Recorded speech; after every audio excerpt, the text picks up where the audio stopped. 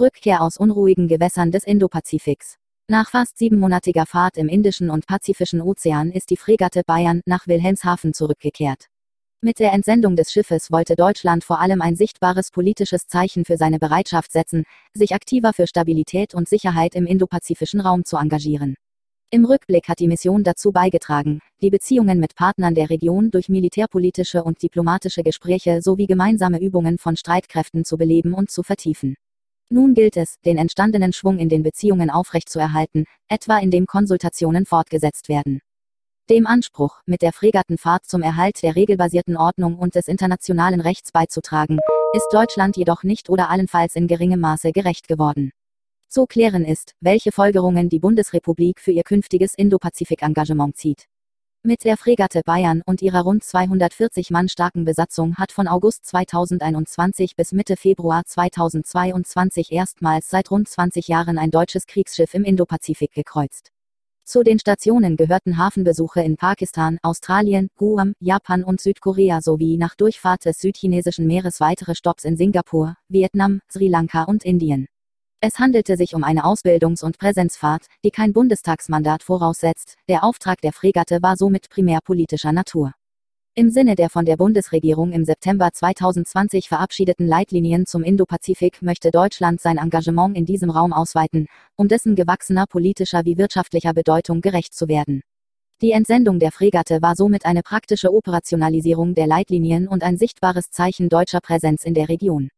Mit dem indopazifischen Raum verbinden die Bundesrepublik zum einen wirtschaftliche Interessen. Der Anteil von Deutschlands Warenhandelsaustausch mit den dortigen Ländern beläuft sich auf etwa 20%, gemessen am Gesamtaufkommen. Dabei wird ein Großteil des Handels über maritime Verbindungswege abgewickelt. Deutsche Auslandsinvestitionen im indopazifischen Raum sind in den letzten Jahren deutlich gestiegen. Zum anderen beruht das deutsche Interesse auf der Grundannahme, dass Entwicklungen in dieser dynamischen Region maßgeblich Einfluss haben auf die Zukunft der internationalen regelbasierten Ordnung, von der Sicherheit und Wohlstand der Bundesrepublik abhängen. Sorge bereitet dabei nicht nur, dass die amerikanisch-chinesische Rivalität primär in diesem Raum ausgetragen wird. Im Fokus steht insbesondere auch Chinas regionales Auftreten, bei dem es internationale Regeln zu umgehen sucht und mit der Macht des stärkeren Interessen durchsetzt, beispielsweise im Kontext seiner Gebietsansprüche im südchinesischen Meer. Vor diesem Hintergrund hatte die Entsendung der Fregatte sowohl eine diplomatische als auch eine sicherheitspolitische Zielsetzung. So sollte die Präsenz des Schiffes dazu beitragen, Deutschlands Beziehungen in die Region neu zu beleben und einen Anstoß für sicherheits- bzw. militärpolitische sowie diplomatische Konsultationen mit verschiedenen Ländern zu geben. Gleichzeitig wollte man sich durch die Aktion aber auch gemeinsam mit Partnern für die Einhaltung des Völkerrechts und die Stärkung der Sicherheit in diesem Raum einsetzen, wie der damalige Außenminister Heiko Maas beim Auslaufen der Fregatte erklärte. Angesichts zahlreicher internationaler Verpflichtungen und begrenzter Ressourcen war die Indopazifik-Fahrt für die deutsche Marine ein gewaltiger Kraftakt. Nun gilt es, Bilanz zu ziehen. Hat Deutschland seine Ziele mit Entsendung der Bayern erreicht? Wie waren die Reaktionen in der Region? Und welche Konsequenzen ergeben sich aus den Erfahrungen für das deutsche Engagement im Indopazifik? Türöffner. Impuls zur Vertiefung von Beziehungen. Eine Vielzahl bilateraler Konsultationen bei Hafenbesuchen und verschiedene kleinere Übungen mit regionalen Partnern entlang der Schiffsroute sprechen für eine insgesamt positive Bilanz, was das Ziel angeht, die deutschen Beziehungen mit der Region zu intensivieren und zu vertiefen. Bereits im Vorfeld führte Deutschland jeweils mit Australien und mit Japan, im letzteren Fall erstmals, sogenannte 2+2 Gespräche der Außen- und Verteidigungsminister, um insbesondere Planungen für die Mission der Bayern abzusprechen.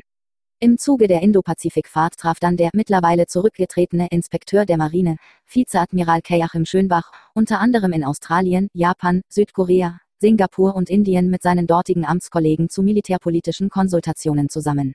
In Japan fand zusätzlich ein Treffen zwischen dem Generalinspekteur der Bundeswehr, General Eberhard Zorn, und dem japanischen Generalstabschef Yamazaki Koji statt. Die hochrangige deutsche Präsenz wurde in den Partnerländern als Zeichen der Wertschätzung und Verbundenheit aufgenommen. Neben militärpolitischen Konsultationen gab es begleitend auch diplomatische Treffen, bei denen regionale Entwicklungen, das deutsche Engagement sowie die Zusammenarbeit mit dem jeweiligen Land thematisiert werden konnten. Durch diese Gespräche haben deutsche Vertreter tiefere Einblicke in sicherheitspolitische Entwicklungen der Region und die Sichtweisen von Partnerländern gewinnen können. Insofern fungierte die Fahrt der Bayern als Türöffner für den bilateralen Austausch. Für Partner in der Region war die Präsenz der Fregatte wiederum ein Signal, dass Deutschland bereit ist, sich aktiver mit den Belangen des Indopazifiks auseinanderzusetzen.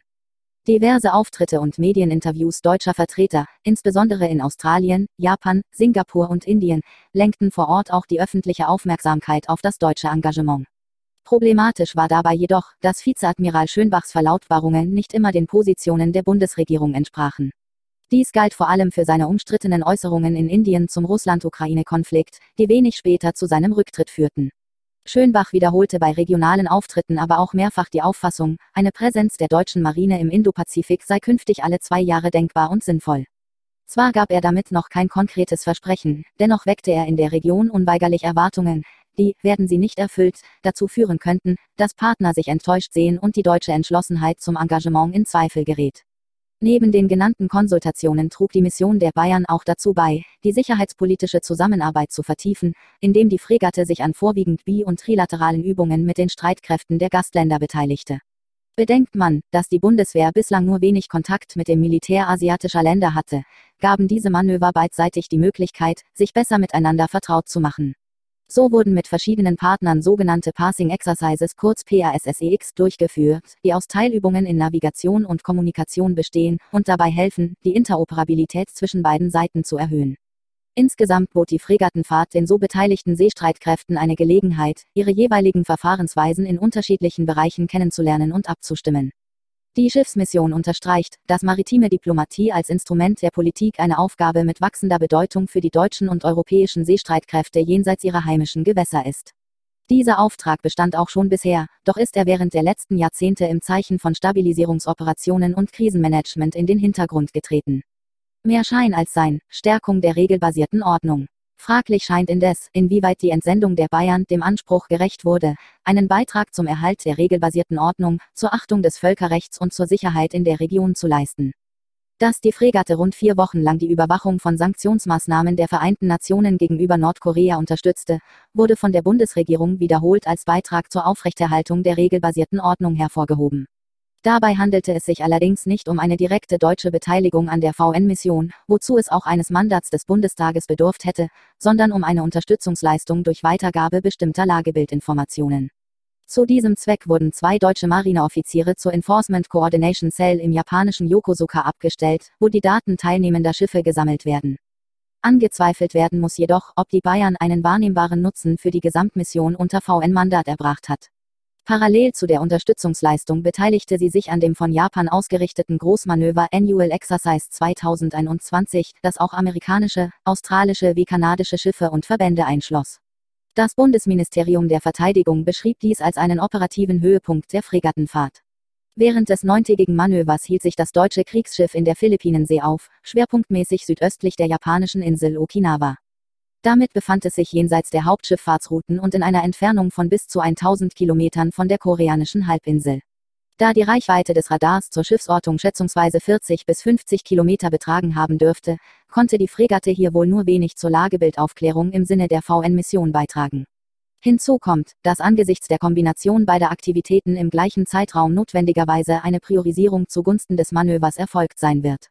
Auch während des anschließenden Hafenbesuchs in Südkorea hat die Bayern wohl kaum Daten für die VN-Mission gesammelt. Daher scheint der Beitrag zur Sanktionsüberwachung eher eine öffentlichkeitswirksame Geste mit geringem operativen Mehrwert gewesen zu sein. Immerhin signalisierte Deutschland damit aber politische Unterstützung für die Partner, die an der Überwachungsmission teilnehmen. Die Kluft zwischen dem erklärten Ziel, für eine regelbasierte maritime Ordnung einzutreten, und der Realität der Fregattenfahrt klaffte in Bezug auf China noch deutlicher auseinander. Gerade in den umstrittenen Gewässern des südchinesischen Meeres hat Beijing in den letzten Jahren seine Ansprüche einseitig und gewaltsam durchgesetzt. Es wurden künstliche Inseln aufgeschüttet, darauf Militäranlagen wie Start- und Landebahnen installiert und so Fakten geschaffen. Mit Militär, Küstenwache sowie als Zivilisten auftretenden Milizen schüchtert China die Sicherheitskräfte und Fischer von Nachbarstaaten in diesem Seegebiet ein. Das Urteil des Internationalen Schiedsgerichtshofs in Den Haag von Juli 2016, das Chinas historische Ansprüche auf beinahe das gesamte südchinesische Meer zurückgewiesen hatte, erklärte Beijing für null und nichtig. Im September 2021 trat zudem ein chinesisches Gesetz in Kraft, nach dem bestimmte Handelsschiffe beim Durchqueren des südchinesischen Meeres detaillierte Informationen an die Behörden der Volksrepublik übermitteln müssen. Kein anderer Akteur der Region fordert die regelbasierte maritime Ordnung, die auf dem Seerechtsübereinkommen der Vereinten Nationen (UNCLOS) basiert, stärker heraus als China. Dass Beijing maritime Grenzen und Gebietsansprüche ausdehnt und dabei geltendes Seerecht missachtet, stellt einen gefährlichen Eingriff in den internationalen Seeverkehr sowie die generelle Freiheit der Seewege dar. Die Bayern fuhr zwar durch das südchinesische Meer, blieb dabei aber auf den üblichen internationalen Handelsrouten und verzichtete, soweit öffentlich bekannt, auf militärische Übungen wie etwa Start und Landung eines Hubschraubers. Damit vermied Deutschland eine klare Positionierung für das Völkerrecht, auch was die Entscheidung des Internationalen Schiedsgerichtshofs von 2016 betrifft, die für Berlin laut eigenen Indopazifik-Leitlinien eine maßgebliche Bedeutung hat. Man könnte das Vorgehen der Fregatte im Gegenteil als Anerkennung chinesischer Ansprüche auf das südchinesische Meer verstehen. Denn nach dem Seerechtsübereinkommen Artikel 17 bis 25 haben Handels- und Kriegsschiffe in Territorialgewässern anderer Staaten nur ein Recht auf friedliche Durchfahrt. Dabei müssen sie sich entlang der kürzesten Routen und damit der üblichen Handelsstrecken bewegen, und Kriegsschiffe dürfen keine militärischen Übungen durchführen. Handelt es sich dagegen um eine Fahrt auf hoher See, genießen Schiffe, einschließlich Kriegsschiffe, nahezu uneingeschränkte Bewegungsfreiheit und können auch Manöver abhalten.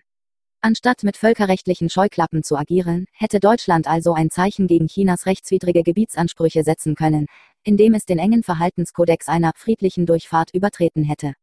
Anfänglich war zudem ein Fregattenbesuch in der chinesischen Hafenmetropole Shanghai vorgesehen. Wäre es dazu gekommen, hätte Deutschlands Positionierung noch unklarer gewirkt. So hätte ein Stopp in China vor der Fahrt durch das südchinesische Meer wie ein Genehmigungsgesuch gewirkt und damit den Anschein verstärkt, Deutschland respektiere die Ansprüche der Volksrepublik.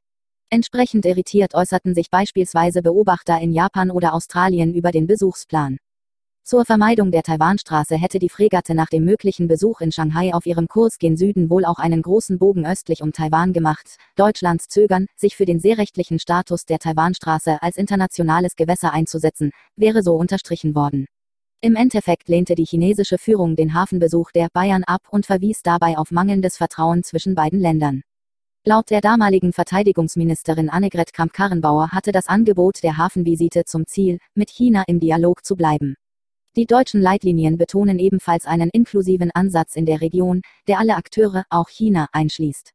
Dahinter steht einerseits die Hoffnung, mit Beijing in Zukunft bei gemeinsamen Interessen weiter kooperieren zu können, etwa zur Bewältigung der Klimakrise, in Handelsfragen oder bei Abrüstungsbemühungen.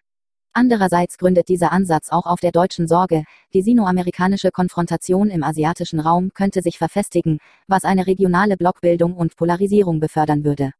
In der Tat fürchten vor allem die Länder Südostasiens, dass wachsende Spannungen zwischen den Großmächten sie zunehmend vor die Wahl stellen könnten, zwischen China als größtem Wirtschaftspartner und den USA als sicherheitspolitischen Garanten. Es ist daher gut und wichtig, wenn Deutschland den Dialog mit China sucht und in der Region zur Deeskalation beitragen möchte.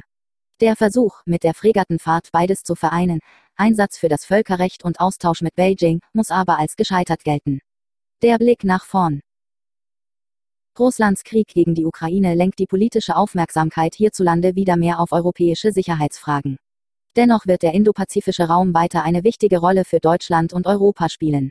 Daher sollte die Bundesrepublik ihr Engagement in der Region fortsetzen. Vor diesem Hintergrund ist die Bundesregierung nach Abschluss der Fregattenfahrt gefordert, die gesammelten Erfahrungen zu reflektieren und Konsequenzen daraus zu ziehen.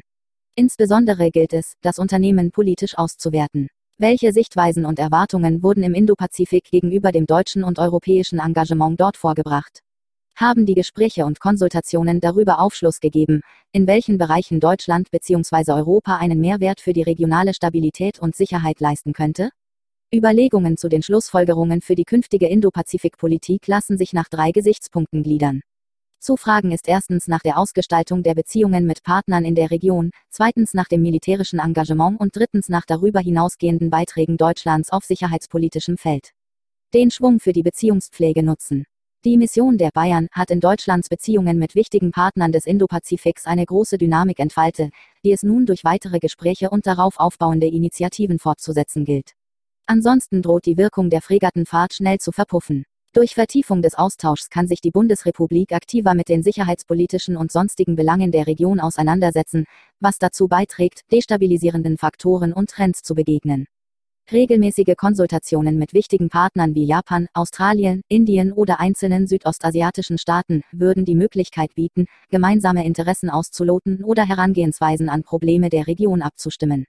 Um sicherheitspolitische Fragen zu erörtern, könnte etwa das 2+2 Dialogformat mit Japan und Australien fortgesetzt werden. Dies wäre auch ein Signal an die Region, dass Deutschland sein dortiges Engagement beibehält. Zudem erscheint es sinnvoll für Deutschland, mit asiatischen Partnern über das Verhältnis zwischen China und Russland und den Umgang damit zu beraten. Vor dem russischen Einmarsch in die Ukraine suchten diese beiden Länder zunehmend den Schulterschluss, wie ihr bilaterales Gipfeltreffen Anfang Februar 2022 verdeutlichte. Moskau und Beijing verfolgen zwar nicht immer die gleichen Ziele, wie sich auch im Ukraine-Krieg zeigt, und ihre Beziehungen sind geprägt durch eine Machtasymmetrie. Doch beide fordern die regelbasierte Ordnung massiv heraus. Seine völkerrechtswidrige Invasion in der Ukraine bereitete Russland über Jahre hinweg vor, indem es Grauzonentaktiken zwischen Frieden und Krieg anwandte, Desinformationskampagnen betrieb und Cyberangriffe durchführte. Auch China bedient sich solcher Mittel, besonders gegenüber Nachbarstaaten. Ein Austausch über Strategien im Umgang mit solchem Verhalten läge also im Interesse Deutschlands bzw. Europas und der asiatischen Partner. Militärisches Engagement, mehr Bundeswehrpräsenz? Die Fregatte hat aus funktional-maritimer Sicht zahlreiche Kenntnisse gesammelt. Dies betrifft etwa Nautik und Navigation, Verfahren in der Zusammenarbeit mit Hafenbehörden, die Etablierung logistischer Versorgungswege von Deutschland aus sowie klimatische, aber auch kulturelle Besonderheiten der Region. Nach 20-jähriger Abwesenheit vom Indopazifik waren solche Wissensbestände nicht mehr vorhanden. Nun bietet sich also die Chance, den Erfahrungsschatz durch systematische Auswertung dauerhaft zu bewahren. Sollten die deutsche Marine oder andere Teilstreitkräfte künftig in der Region eingesetzt werden, ließen sich damit lange Vorbereitungszeiten umgehen, Planungsfehler minimieren und etwaige Missverständnisse vermeiden. Mit Blick auf die Zukunft muss sich die Bundesregierung damit auseinandersetzen, inwiefern sie weitere Bundeswehreinheiten in die Region entsenden will. Im Raum steht die Forderung Schönbachs nach regelmäßiger Schiffspräsenz in diesen Gewässern.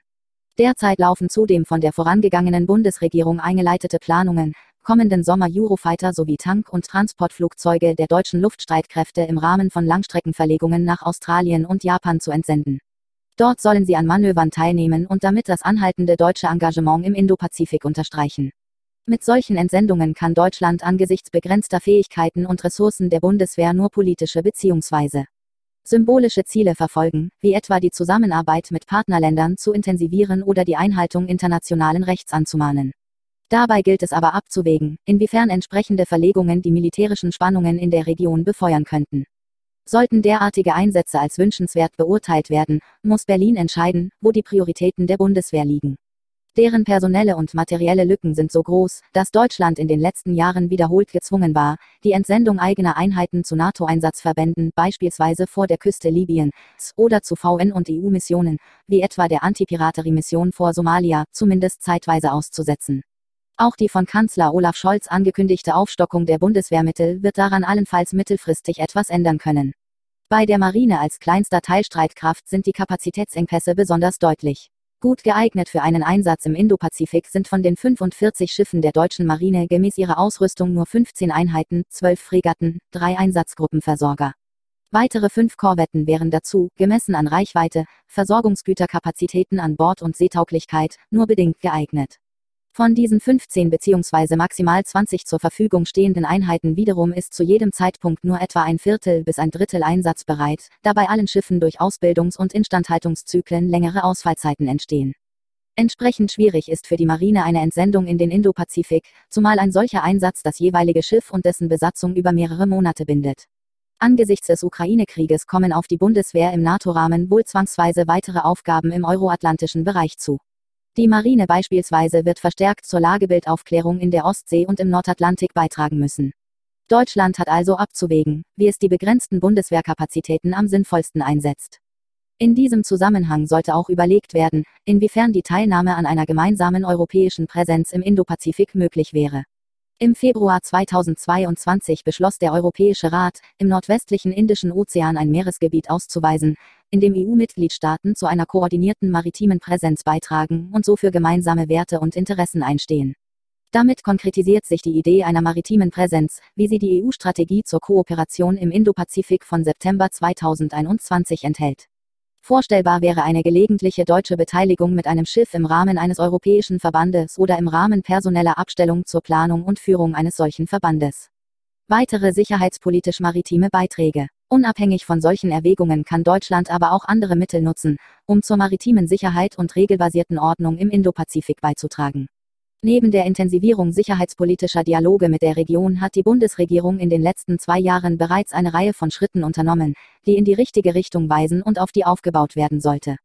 Auf einfachem diplomatischen Wege kann Deutschland Initiative zeigen, indem es sich öffentlich zu völkerrechtlichen Fragen und maritimen Konflikten positioniert. So wies die Bundesrepublik gemeinsam mit Frankreich und Großbritannien im September 2020 mit einer Verbalnote an die VN Beijings Ansprüche auf das südchinesische Meer zurück, wobei man sich auf das Seerechtsübereinkommen und das Urteil des Internationalen Schiedsgerichtshofs von 2016 bezog. Im Juni 2021 äußerte sich Deutschland mit den anderen G7-Staaten in einer gemeinsamen Erklärung besorgt über die Entwicklungen im südchinesischen Meer ebenso wie im ostchinesischen Meer, wo China die von Japan kontrollierten Senkaku-Diaoyutai-Inseln beansprucht. Solche Erklärungen verdeutlichen, dass Deutschland den maritimen Spannungen im Indopazifik nicht gleichgültig gegenübersteht und völkerrechtswidriges Handeln verurteilt. Ebenso kann die Bundesrepublik einen Beitrag zur maritimen Sicherheit leisten, indem sie etwa das bestehende, vom Auswärtigen Amt finanzierte Schulungsprojekt in Südostasien zum Seerecht fortführt und ausbaut. Mit diesem Programm werden Vertreterinnen und Vertreter der Vereinigung südostasiatischer Länder ASEAN bzw. Ministerialbeamte ihrer Mitgliedstaaten darin geschult, wie das VN-Seerechtsübereinkommen auszulegen und anzuwenden ist. In diesem Zusammenhang sollte Deutschland auch an Länder wie die Philippinen oder Vietnam appellieren, ihre maritimen Ansprüche klar auf Basis des Übereinkommens zu definieren. Neben Staaten, die rechtswidrig handeln, gefährden auch nichtstaatliche Akteure die maritime Ordnung im Indopazifik, so etwa in Südostasien. Fälle von Piraterie, bewaffneten Raubüberfällen auf See, illegaler Fischerei oder maritimem Schmuggel sind dort an der Tagesordnung. Um diese transnationalen Probleme anzugehen, bedarf es vielfach ebenfalls einer zwischenstaatlichen Kooperation, die auf internationalem Recht basiert. Deutschland könnte hier seine Unterstützung für kooperative Ansätze anbieten, denen regionale Staaten aufgrund ungelöster maritimer und territorialer Streitigkeiten oft mit Vorsicht begegnen. Da Fragen zur Auslegung internationalen Rechts in diesem Zusammenhang eine wichtige Rolle spielen, könnte die Bundesregierung dabei auf dem erwähnten Schulungsprojekt zum Seerecht aufbauen bzw. entsprechende Ausbildungsprogramme anbieten. Im August 2021 trat Deutschland dem Regional Cooperation Agreement on Combating Piracy and Armed Robbery Against Ships in Asia, RCAAP, bei. Mit diesem Abkommen soll die zwischenstaatliche Kooperation verbessert werden, um in Asien Piraterie und Raubüberfälle auf See zu bekämpfen. Für den Austausch von Informationen zum Lagebild und zu sicherheitsrelevanten Übergriffen wurde in Singapur das sogenannte Information Fusion Centre eingerichtet. Dafür stellt Deutschland nun permanent einen Verbindungsoffizier der Marine ab. Da es regionalen Staaten an Fähigkeiten für die Lagebilderfassung eher mangelt, ist dies ein sinnvoller Beitrag zur maritimen Sicherheit. Angesichts der großen Herausforderungen für die maritime Ordnung im Indopazifik und Deutschlands Interessen in der Region ist ein aktiveres Engagement der Bundesregierung vonnöten. Auch jenseits der begrenzten Ressourcen der Bundeswehr bieten sich Deutschland eine Reihe von Möglichkeiten, sein Engagement zu vertiefen. Dr. Alexandra Sakaki ist stellvertretende Leiterin der Forschungsgruppe Asien. Göran Swistek ist Gastwissenschaftler in der Forschungsgruppe Sicherheitspolitik. Urheberrecht Stiftung Wissenschaft und Politik,